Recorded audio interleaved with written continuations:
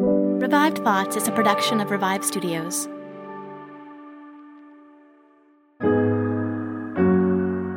This is Troy and Joel, and you're listening to Revived Thoughts.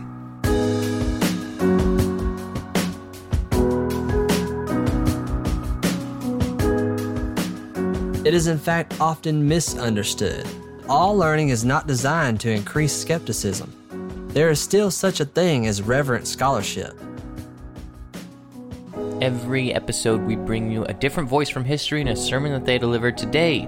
The address we're hearing is entitled Preaching and Scholarship. It was delivered by A.T. Robertson in the year 1890. And don't let the name, Joel, scare you away from preaching and scholarship. It's just an older title. I think if he named it something different today, it'd probably something be like, what's the point of seminary? Do we need seminary? Or something like that. It is a good sermon. It definitely carries through. So I do worry sometimes that the titles scare people away. When you put something like Sinners in the Hands of an Angry God, some people go, oh, that's a little angry. I don't know if I want to touch that. But one thing I'm always surprised by on Revived Thoughts is how many different ways you can preach and be effective, and how there is not one style that God has historically used. And there may be like some common elements. I think like not compromising on the truth and being courageous and kind of going to the heart of the matter with people and being very firm in what you believe. I think those things count.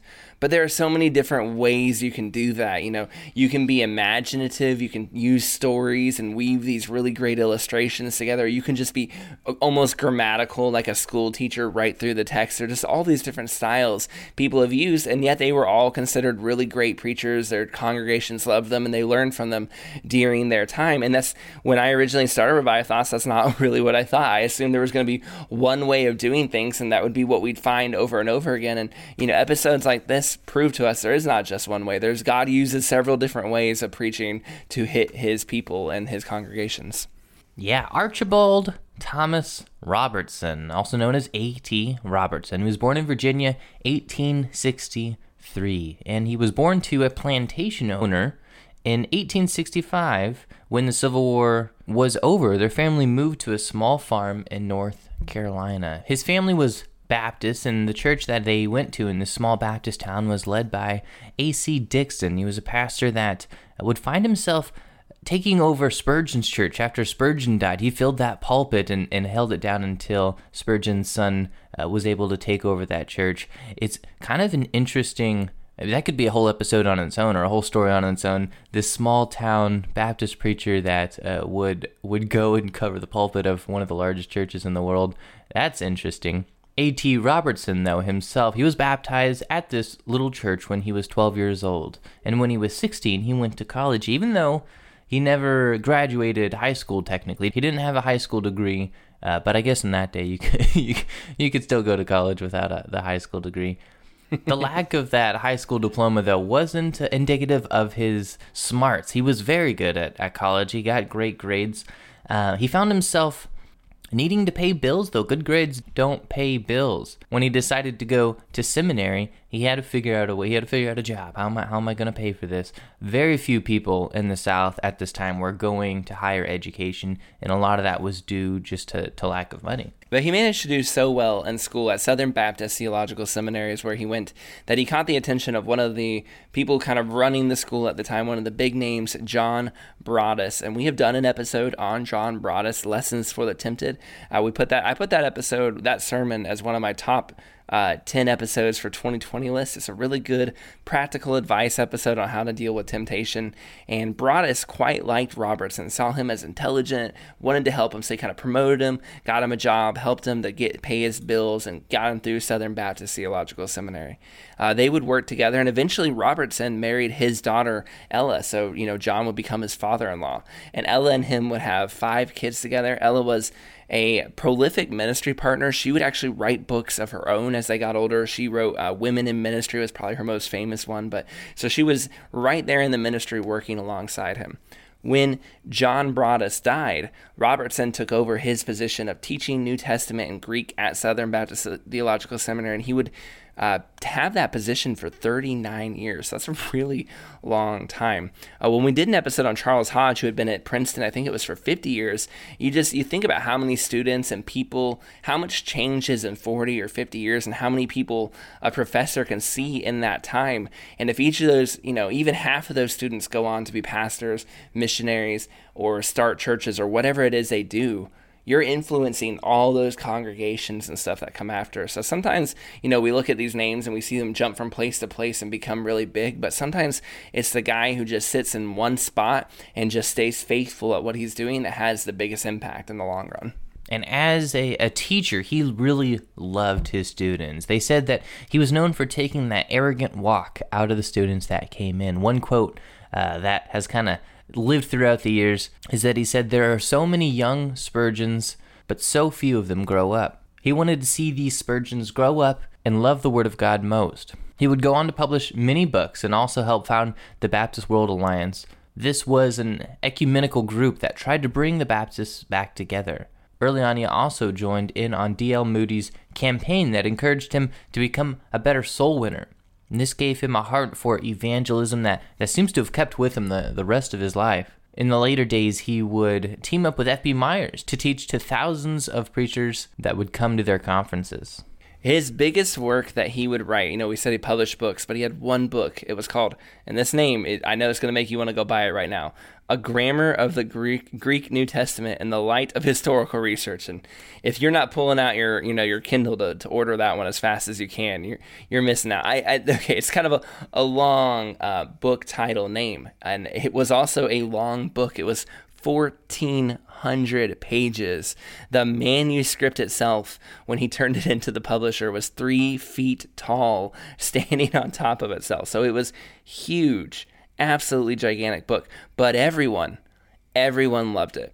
Baptists bought it. Presbyterians wanted it. Even the Pope, 50 years later, a gentleman ran into the Pope, saw him with that book and said, "What are you doing with that? That's coming from the Baptists." And he said, "Hey, save big money when you start your next project today at Menards. Convert your current recessed lighting with energy-saving LED downlights from Fight Electric. They're bright and install easily in just minutes. They also go from regular lighting to nightlight mode with just a simple flip of a switch. Save big on all Fight lighting products now at Menards. Shop our lighting options today in-store and on Menards.com.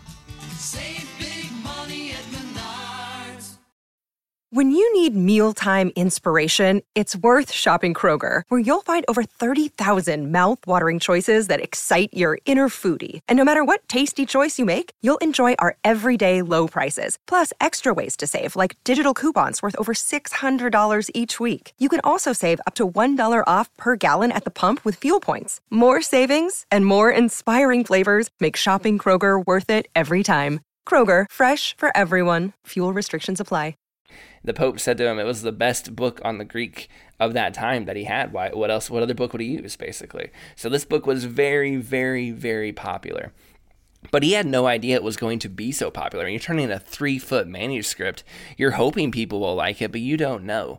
He was so uncertain, he had to borrow money against his own life insurance. He took out a second mortgage on his home to finance this book. When E.Y. Mullins, who was president of the seminary at the time, heard what was going on, he actually pulled out $10,000 from the endowment of the seminary to kind of cover publishing this book. It was a really big risk. Was anyone going to buy this 1,400 gigantic, scholarly tome on Greek in the New Testament with a name like that? Yet they went for it, and the book was a roaring success. I mean, I'm not saying that kids lined up everywhere to buy it like Sherlock Holmes, but when it comes to the scholarship world and when it comes to seminaries and people reading the New Testament in Greek, they had to have this book, and it's still used today, in fact. This book was a roaring success and just reached lots of people. Despite that, he never seemed to seek self-promotion. He never really made it about him. Even though people knew who wrote it, he didn't go on to do book tours or anything like that to make a big name for himself. He was not that guy. He famously, at the end of his life, he was about 70, and he came to school one day. He was sweating. He was not looking too good, and students noticed that he wasn't looking too good. It kind of became rumor around town. Man, Mr. Robertson, he's not looking good today. and he sent his class home early, and that was so shocking to people that an aide that was teaching another class left that class to help him get home because everyone was very worried about him. And by the end of the night, he had had a stroke and he died. And people said they weren't surprised. I mean, they were not shocked that he was beginning the stroke while teaching, because that's just who he was, always teaching, always loving his students. One student at the time was asked what they thought about his passing. What does that mean for you at the seminary? And he said, had a storm come in and blew away the school this morning, but left Mr. Robertson, this school would still feel more like the way it used to than having the school still here, but having him gone. It just didn't feel like the same school. And our episode on John Broadus, if you haven't listened to it, go listen to it. And if you do remember it, you'll remember that we point out that John Broadus said, I'm willing to give up everything. Like if Southern Baptist Theological Seminary goes down, we're all going to go down and starve with it, basically. And yet the school survived and became a light for Christians at the time. And you kind of see here in Robertson the completion of that work. His father and the son-in-law that he had here, he kind of finishes that book. He writes the scholarship that gets Southern Baptist Theological Seminary kind of on the map.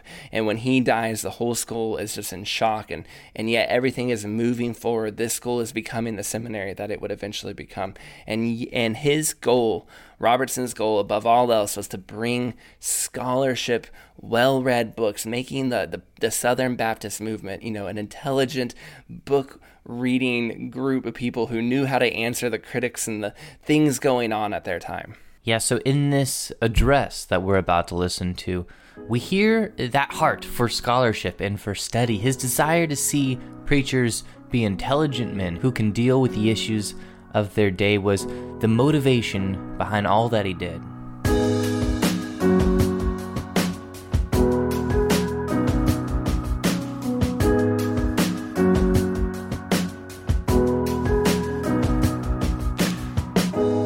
The relationship that scholarship has on preaching is, I fear, not always understood. It is in fact often misunderstood. For real growth in scholarship, far from being a help to preaching, are sometimes supposed to be a hindrance. And if a man happens to like books, it is by some people doubted whether he will ever be a successful preacher. It is strongly suspected that he will become a bookworm and lose all sympathy with the people, and hence all warmth and power in his preaching. Reading Greek and preaching are often thought to be enemies rather than companions. An eldership was once examining a young minister for ordination, and he was asked what he would do if he did not succeed as a preacher. He at once replied that he would try to get a place as theological professor. He evidently thought that failed preachers were good enough to teach others how to preach. There exists a half-suppressed feeling among many good people that much learning is not good for a preacher. And this feeling is not always suppressed, but finds expression in various insinuations aimed at educated ministers and the schools they attended. Some people, having heard that a little learning is a dangerous thing, conclude that much learning is even more dangerous, and so they would limit the much to a very small amount, and so do many preachers. A tender fear is entertained that the young minister will become heretical if he knows too much, and so he may if he studies heresies with heretics.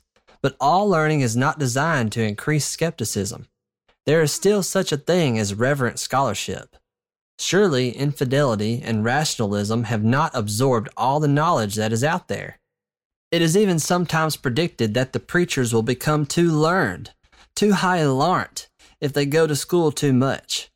A fear, I am persuaded, based on limited real knowledge of mere theological students.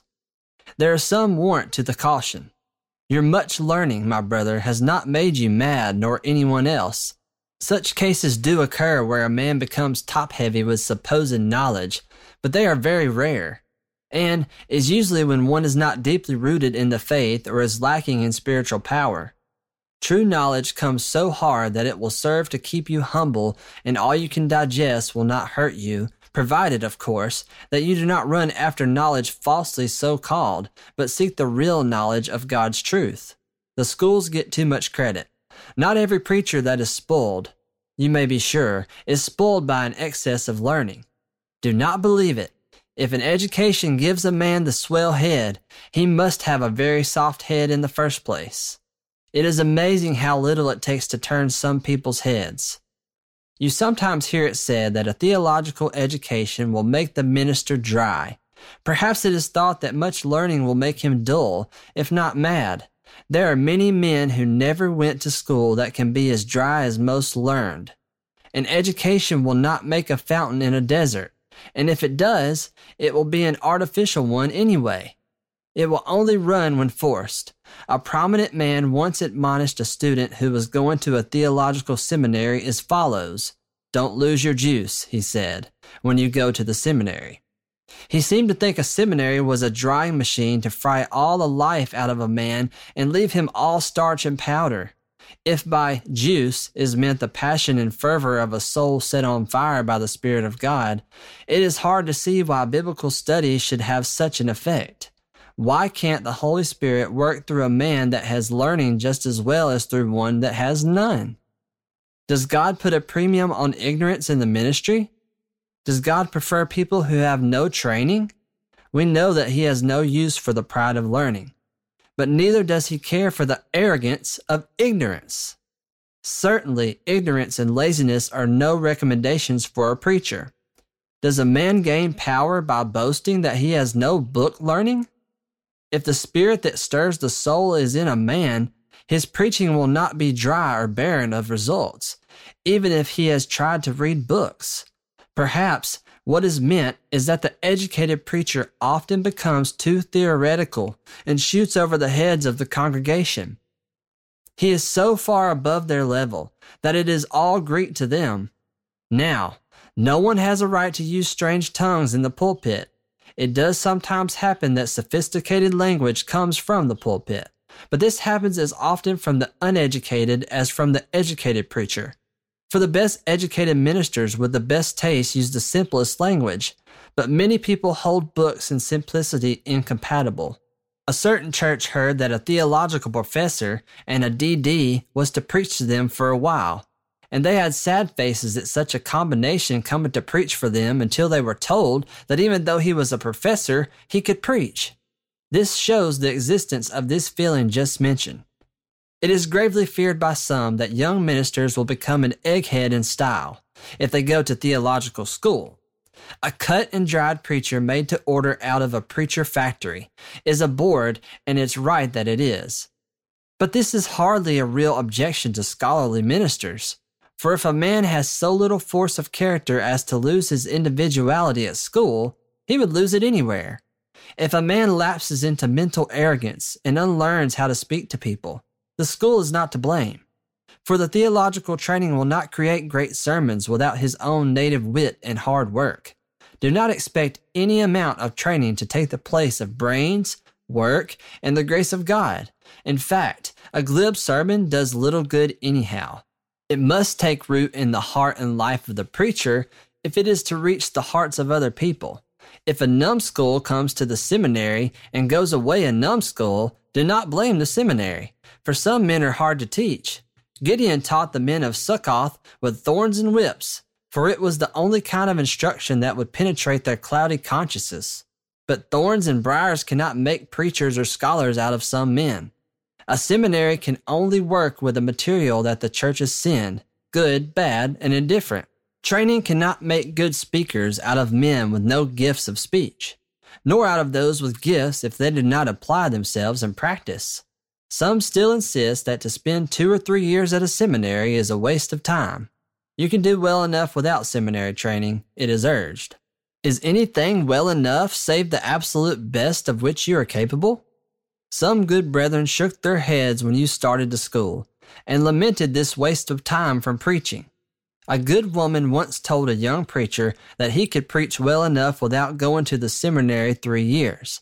But when he insisted that he must go, she said, "Lord, if you can preach this well now, I just would like to hear you then."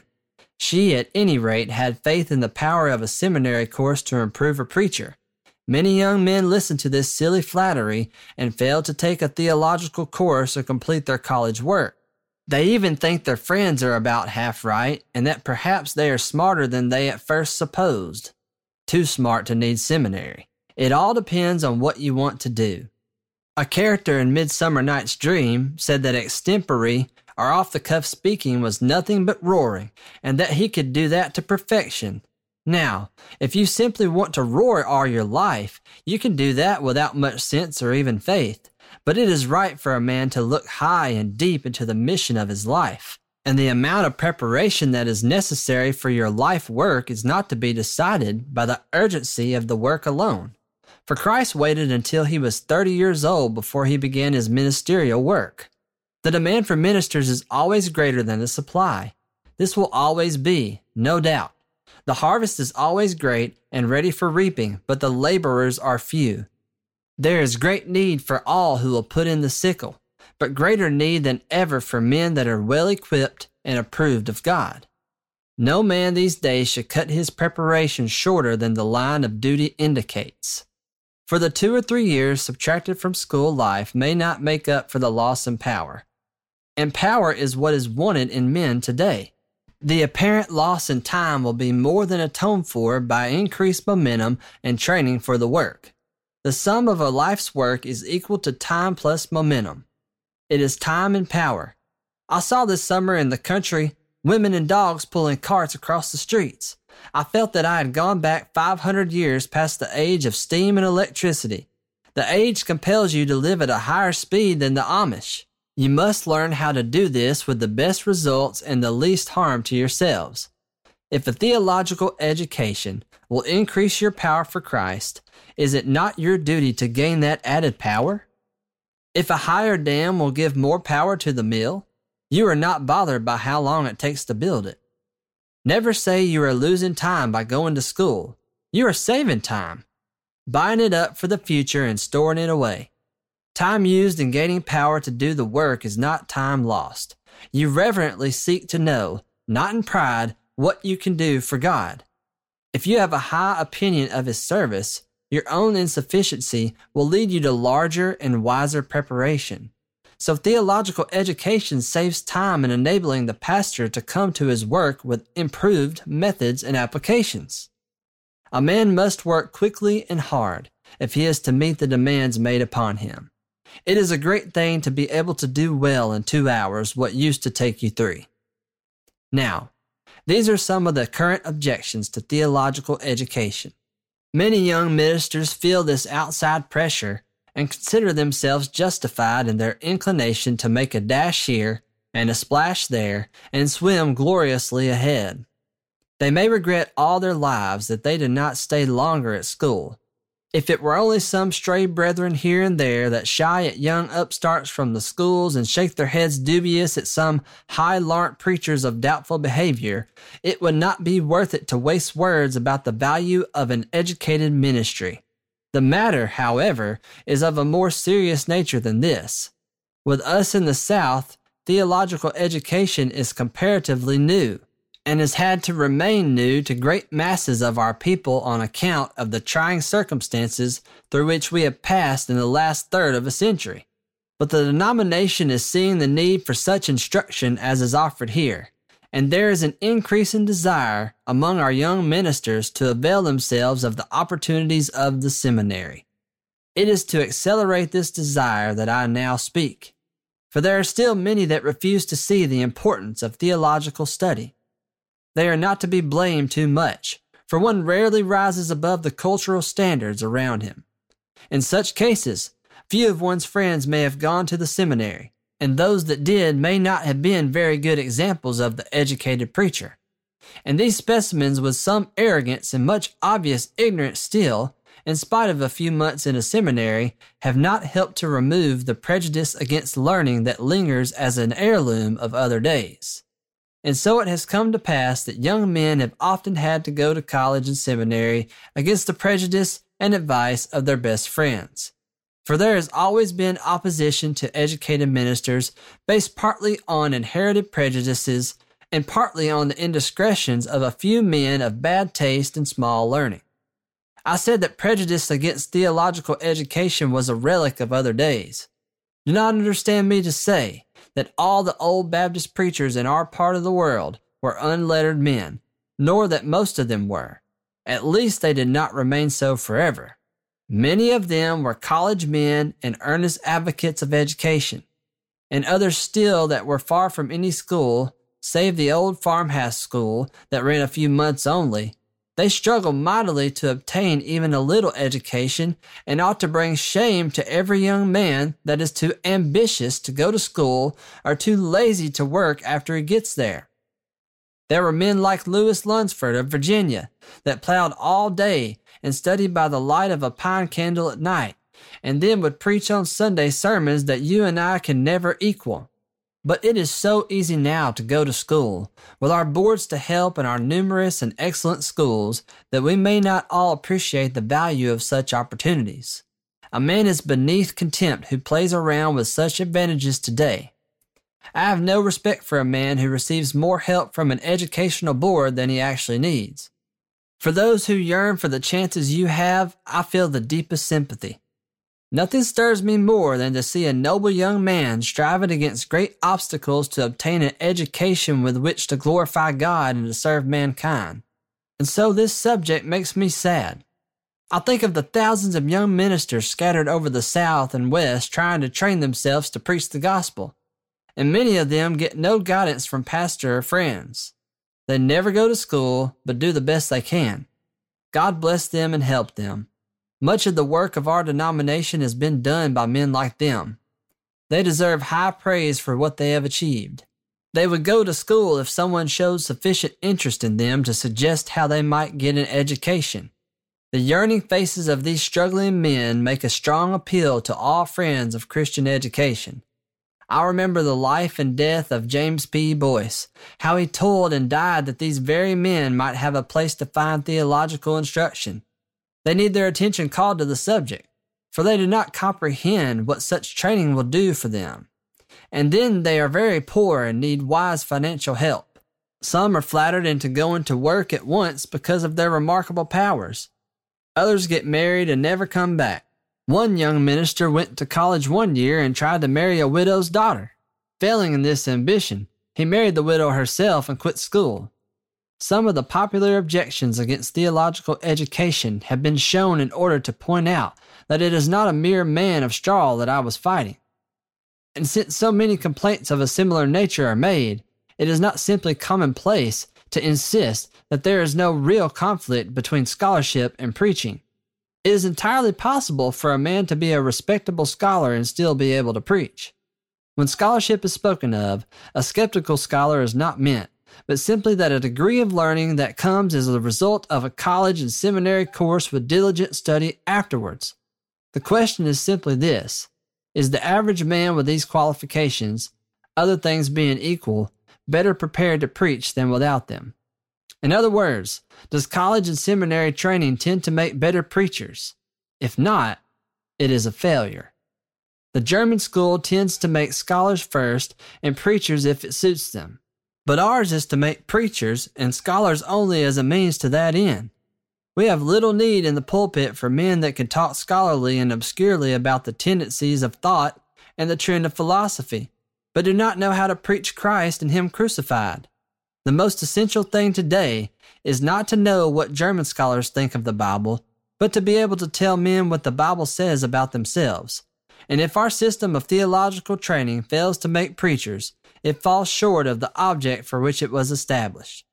But if it does meet the object of its creation, it calls for hearty sympathy and support.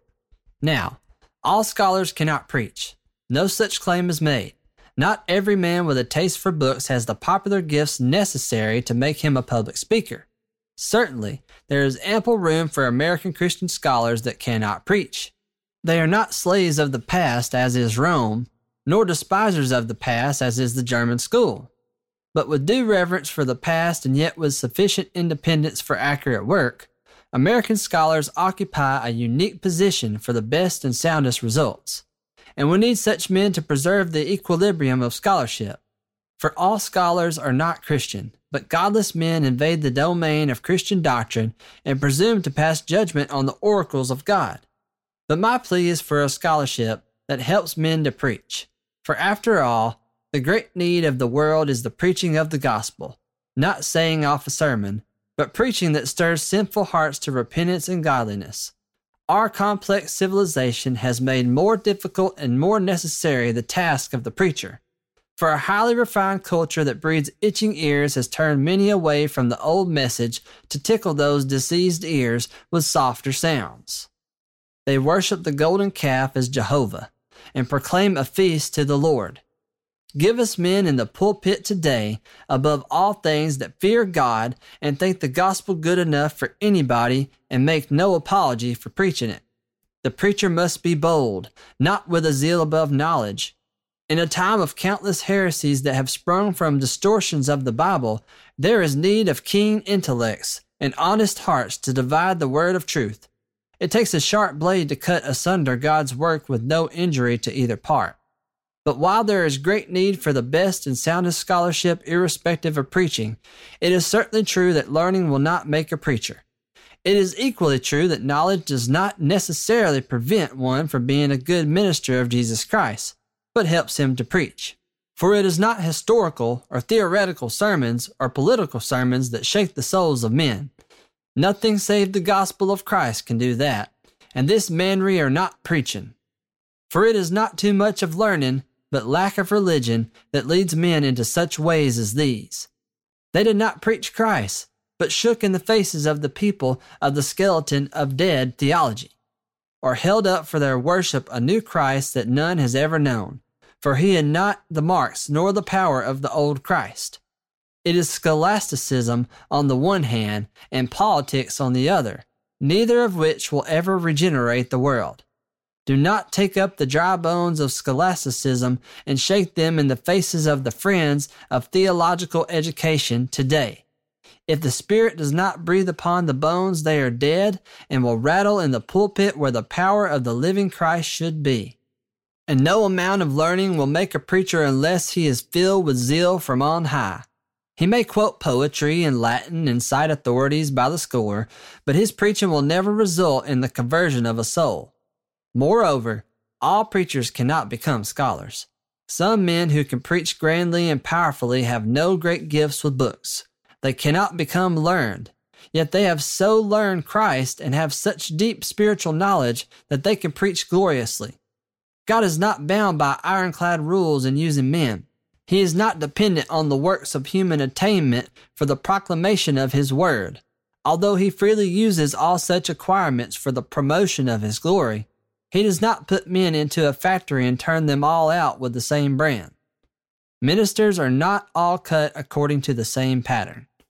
And the glory of the Baptist ministry is its diversity and versatility. Composed of all classes of men with different talents and accomplishments, it can easily become all things to all men.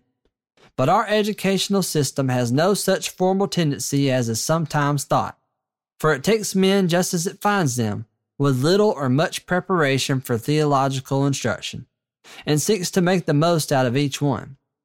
His own individuality is intensified, and he should become a man of personal force. As there is diversity of gifts, there should be diversity in preparation. No one has a right to say that you must go to school so many years before you will be allowed to preach the gospel. You cannot conceive of the Apostle Paul saying that a man must go to Jerusalem to school before he could become a preacher or missionary. Such a principle is not Baptistic, not apostolic. Let there be liberty, and let duty and not compulsion regulate the amount of preparation for the ministry in each case. It is not a question of shortcut or long cut by the wholesaler. Each man must make it a personal matter and settle it in the light of his duty to God and men. And if every man takes what he is or can be prepared for, he will not go far wrong. The clergyman used to have almost a monopoly of learning in the old times when he was the clerk or school teacher of the nobility. But nobles and peasants are able to write their own names now, and the clergyman is no longer the embodiment of the knowledge of the day. In truth, he has a hard time keeping up with much of the new learning.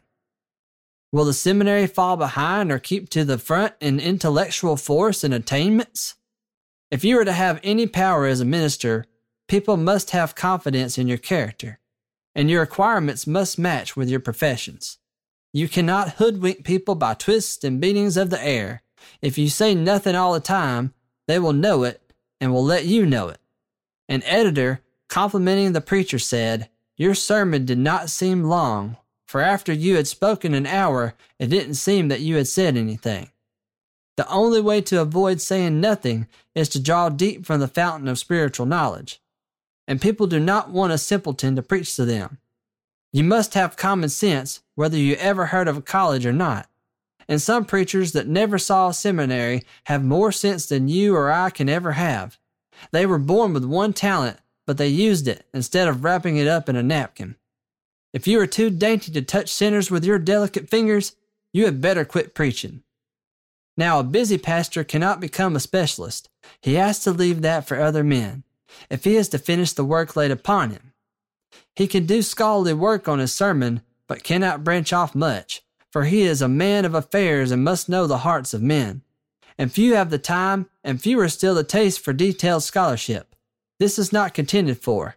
Let a man acquire scholarly methods and apply them to his work, and that work will be less slipshod in style and more effective in results. So all preachers cannot be scholars. But do not be afraid that you will learn too much, for your seminary courses will not make you a scholar. You will be a long way still from any such good. There will seem to be more for you to learn when you leave than when you came. You will know less about Cain's wife than you do now, but you will have more rapid and effective methods of sermonizing, clearer ideas of biblical study, and juster conceptions of scriptural exegesis and doctrine and the relation of Christianity to the history and wants of men. And these are the main things that you need to get from a theological education. But woe to you if you are so wild as to think that these results will come ready-made and drop at your touch. There is a long road of toil and sweat if you wish to accomplish much. And true education is never finished, and a finished education is of little use. John Richard Green said, "I die learning." For an education is more the ability to grapple with the present than mere knowledge of the past.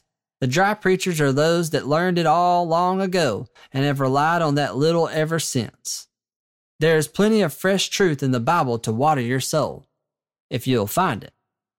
And the oldest will be the freshest, if you get below the surface of superficial meaning that your ears may have become used to. For there will be life and power in the words then. Gladstone says, "I have been a learner all my life, and am a learner still." Whether you keep your Greek and Hebrew or not, as you ought to if possible, you must be continually expanding your sphere of knowledge in one or more directions, and so gaining new power. He alone has fresh power who does fresh work.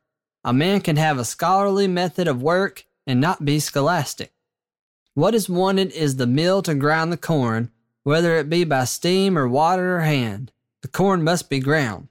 God's truth must be kneaded well in the mind and heart of the preacher, if it is to be adapted to the wants of his audience. He must not make the truth bleed by rough handling, and so destroy the right proportion that one truth sustains to another. This is the function of scholarship in preaching. It is mechanical, perhaps, and yet in this age of mechanism we see the importance of having the right kind of machinery. But there is no virtue in a dead machine. It needs the fire to give motion and power. The wire is of no service, save when charged with electricity. It is the electricity that is needed. Away with the scholarship in the preacher that refuses to be the vehicle for the Spirit and Word of God, but is laden rather with the thoughts and foolishness of men. This is over-education, or too much of the wrong type. Some men go to school too long. You can rub all the edge off of some blades, but they are thin blades. If you are a thin blade, do not grind all your edge away. This then is true. Not all scholars can preach, and not all preachers can become scholars. There are varying degrees of both, but the best preachers have generally been men of the best training in the schools. This is all that can be said, and it is enough, for each man wants to do the most that is in him for the glory of God. The leading examples of preaching will confirm this statement. Paul was an educated man, and so was John Chrysostom, the golden-mouthed preacher of later days. Luther was a theological professor. Calvin preached every day for a long time while professor of theology at Geneva. John Knox learned Greek and Hebrew between the ages of 40 and 50. Whitefield and Wesley, the great popular preachers, were Oxford men. The famous French preachers, Bossuet, Bourdaloue, and Massillon, were likewise scholarly men, and the exceptions usually prove the rule, for even Spurgeon has made a respectable scholar of himself in spite of the lack of early training. Incidental cases here and there do not alter the general fact that the best and foremost preachers of Christendom have been not simply men of the largest gifts of mind and heart, but likewise of the most thorough training their times could give for their work. Given the grace of God in a man's heart and natural parts, and he will be a better preacher if he pursues the study of God's Word with a sound and reverent scholarship. And so the whole question of theological education amounts to this: is a man better fitted to preach, other things being equal, with a working amount of scholarship or without it? For it is not the amount of education that is necessary for a professor that the preacher needs, but enough that can be brought to bear upon the exposition of Scripture. This is the question that every young minister has to face. It is not whether you can preach well enough now to satisfy Deacon Jones or Sister Brown, but whether your usefulness for life will be enhanced by a college and seminary course. If this is true, it becomes a matter of duty, and a thoughtful man will be slow to cut short his usefulness by a shortcut or any other means that will give him the shadow instead of the substance of an education. But each man will seek to adjust his preparation to his capabilities and circumstances. With the question stated, one needs to be slow in refusing to get hold of this apparatus for biblical study that comes from a course of theological training. But some people have strange notions about preaching. They seem to think that the operation of natural laws does not apply to the preparation and delivery of a sermon. It is as if a prophetic inspiration swept down upon the preacher and suspended the working of his mind. Now, the minister should seek and expect divine help both in the preparation and delivery of a sermon. But it is not reverence to look for the divine blessing upon wild impromptu ravings more than upon the sober reflections of a thoughtful mind drawn from the Word of God and the promptings of a heart full of the deepest Christian experience. And if such people half believe the preacher inspired in the manner of his message, they certainly do not act as if they believe the inspiration binding on their lives. But the highest excellence is where reverent learning is united with great pulpit ability and deep integrity. For full preparation is apt to make a man careful about fanciful interpretations of Scripture. He will not so readily make a hop, skip, and jump to remarkable conclusions. And real knowledge should keep the preacher from the pride of unconsecrated scholarship and the presumption of ignorance. The true minister of the Word will seek not to dazzle, but to enlighten. And the Bible will become clear to him by deep study and earnest seeking of the Holy Spirit. His learning will result in not mere theoretical speculation, but an effort to unfold the Scriptures and make them plain. Here I contend that the best overall results are to be obtained by the regular system of college and theological training with flexibility enough to meet all cases. And this flexibility the elective system best affords. A course in systematic theology should precede swamp theology, as a friend of mine terms missionary work in the swamps of North Carolina. The swamp theology will be all the better after the systematic training. For if a man is to preach, he must be able to think. Right education should lead to this result, and make more than a parrot out of a man.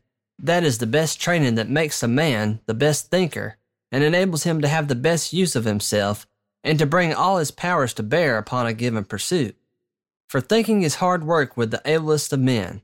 What the world needs today is men that can think clearly and speak strongly so as to make the truth felt. That can put wings to the seeds of truth, to use Homer's idea, which will catch hold in dry soil. He is wise who knows how to put the best bait on hooks that will catch the hearts of men. And if a man has learned how to think, he will not have to be poring over books all the time to get ideas. He will get them there, but also from the men he meets and everything he sees. The world will be an open book to him. But simply going to school will not make a man of you. Hanging around a college or seminary for a few or even many years will not make you a scholar nor a preacher. And the inertia of ignorance that clings to you there will cling to you still.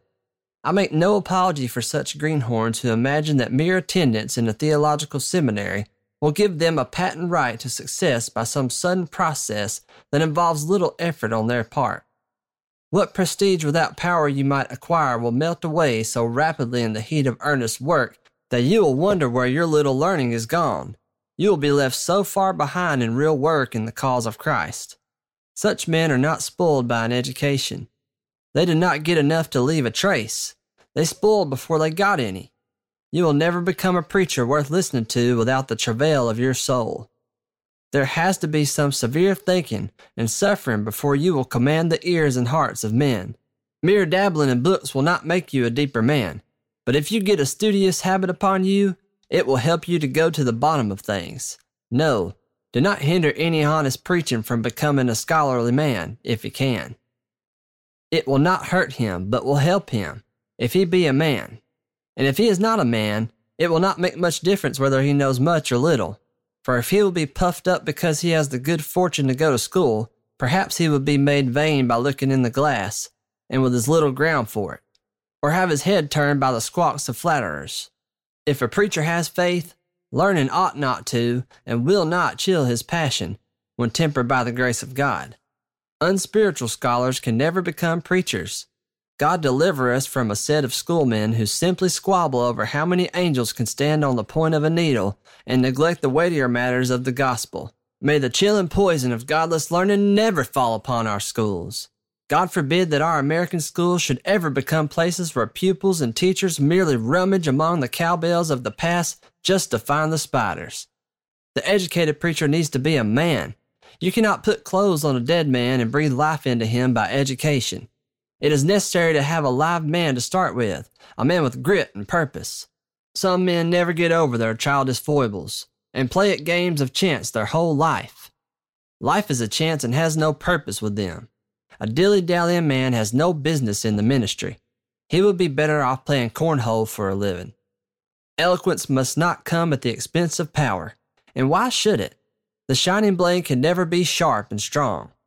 Let a man retain his manhood and vitality along with his scholarship, for pale-faced, jaded scholars make a poor show beside vigorous, manly men with plenty of faith but less learning.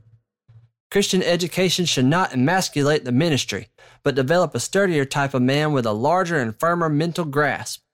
The phrase, gentleman of the cloth, is not a good expression. It is always repulsive to my conception of a minister of Jesus Christ. A preacher is not a gentleman of cloth and ease, but a man of work and sturdy manliness and rugged virtue, anything but fat and sleek. He should be more like John the Baptist with his cloth of camel's hair and his homely message of repentance than like the Pharisee with his soft robes and softer speeches for the people. If a man is not willing to work, he has small business preaching the gospel, whether he ever goes to school or not.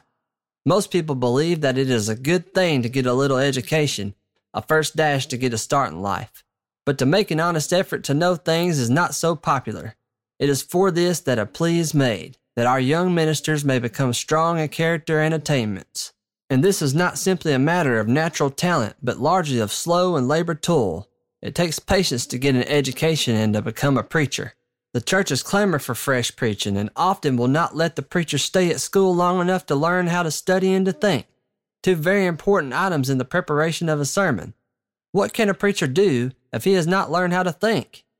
When his stock of ideas is exhausted, he will have to seek new flocks, for the churches are unreasonably intolerant as to the repetition of old ideas. You might get someone else to do your thinking for you, but that is a rather humiliating business, unless it is your wife. Some people pay for their thinking as they do for their clothes, only not as much, for it takes less to think for them than to clothe them. But the unhappy preacher must work his brain or change his career. Yet you do not want him to get his thinking machinery into good work and order. Young preachers' brains are in no better condition than other people's and need a deal of rubbing to get them into good trim. Ask these theological teachers of many years' experience. They could tell you volumes that they have or have not found within young preachers' heads. So a minister, if he is to last, must be ready in resources. A few sermons at first will represent the topsoil. The deep subsoil of his nature must be stirred if his mind is to be fruitful. Greek and Hebrew roots may be tough and may jar a little in the breaking, but break them, it will pay off. You will get deeper down when they are cleared out of the way, and the harvest will be larger and richer. A man should never be satisfied to give the scum of his thoughts that float on the surface. Stir up the depths. Let God's truth sink and settle in the depths of your soul. Dislike of theological study is often the expression of laziness, the plea that is made of sturdy mentality, trained to think, whose minds will drink at the fountains of knowledge. And the Bible is the best fountain. Go to school if you can and as long as you should. If you cannot go a long time, go a short time. It is better to preach with 1 year at school than with none. And it is better, 1,000 times better, to preach with no education at all than that the glorious gospel of Christ should not be given to the world. If our colleges and seminaries make a hedge around the ministry that the gospel cannot be given to the perishing thousands, they will have lost their mission among men. Let the gospel be preached though seminaries fall. Let men be fitted to preach in the way best suited to the times and in accordance with the spirit of Christianity. Right now, this way seems to lie in the existing institutions of the denomination. In these institutions is supplied ample training for our ministers if they avail themselves of all that is within their power. If you cannot take the best you can, for so the demands of Christian work among us as a denomination will be best met. Let each one do his duty in this matter in the fear of God. I am persuaded that a larger number than ever before are seeing the importance of the widest preparation for the great and exalted work of the gospel ministry. This hope will meet fulfillment in the freest discussion of this great subject. For the proper education of the rising ministry is a matter that lies close to the hearts of our wisest men, and is worthy of the most serious consideration. Let all that is said and done for the solution of the grave problems that affect theological education be with a breadth of mind and earnestness of purpose worthy of the dignity of the subject. Let us all seek to gain just views as to the training of the men who are to be the preachers of the future, and let us all sustain all wise plans for the promotion of biblical knowledge among the men who are to interpret the Scriptures to the churches, and pray that they may do it with the demonstration and power of the Spirit. But let the gospel be preached, whatever we do or think, or else the very stones will cry out and give glory to God, if we refuse to give him praise for his wonderful redemption. In the course of time, prejudice against ministers that have had scholastic advantages will die away. It lies largely with those that have such advantages as to how soon this will be the case. If you conduct yourself discreetly and preach with greater power, men will bless God for such an institution that sent you to them. You may have heard the story of John Kerr, a wonderful preacher of a generation ago. When he came home from school, he was put up to preach. An old farmer at the outskirts of the congregation, with deep-rooted prejudice against high-learned preachers, said, "That schoolboy can't preach." He pulled his hat over his eyes and determined not to listen. But by and by he got a little interested and looked up. He soon leaned forward. After a while he stood up. At last he took off his hat and shouted, "Bless God, he can preach." The educated preacher had overcome the prejudice of the farmer by doing the one thing, which is the end of all theological education. He could preach, and his preaching was all the clearer and more convincing because of the training he had gotten in the schools. But whether such prejudice ever wholly dies away or not, it becomes the duty of every young minister to prove himself superior to it, and to lay hold of every opportunity the college and seminary afford to increase his power and efficiency as a minister of Jesus Christ.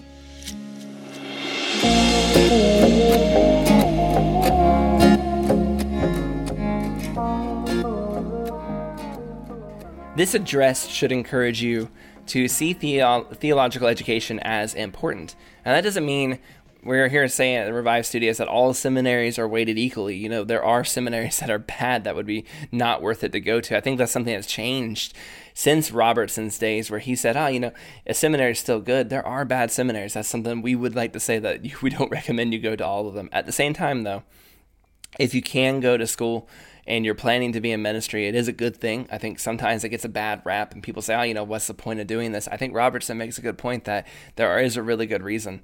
But even if you're not in ministry, or even if you're not planning to be a pastor or a missionary or a preacher or whatever, you should still be educating yourself. You should still be reading books and trying to grow more in your knowledge of God, not losing your heart for God at the same time, but those two things working in tandem as you grow in your knowledge, growing in your love for God, and turning that into praise and prayer and letting that affect your heart. I think that can make everyone a better Christian, and we Christians should be well-read and able to answer the arguments and the criticisms of our time to the best of our abilities.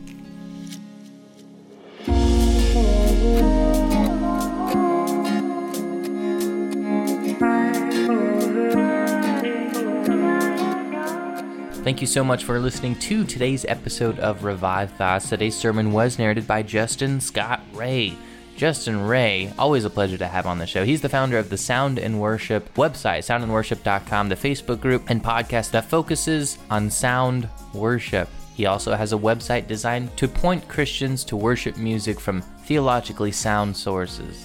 Yeah, Justin Ray, if you remember his name, you've heard him maybe in our episode Samuel P. Jones, Quit Your Meanness, which is a favorite of mine, or E.Y. Mullins' episode on a riot. He preached right after a riot happened in town to encourage people not to riot. So there's just a couple episodes. If you've heard his voice, you might remember him from. And we really encourage you to check out Justin. Justin's been a big help to the show.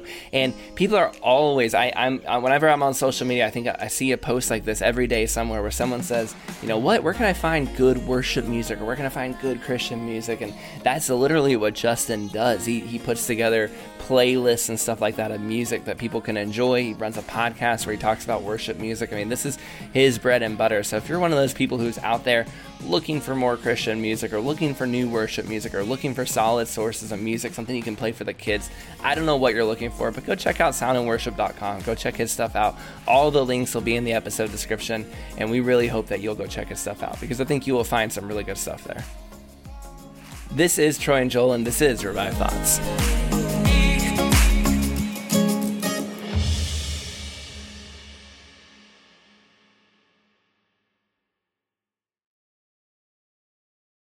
You can probably treat yourself to an ad-free upgrade, or at least grab an extra latte. After getting a Chime checking account with features like fee-free overdraft up to $200 with SpotMe, no minimum balance requirements, and no monthly fees. Open your account in minutes at chime.com/goals24. That's chime.com/goals24.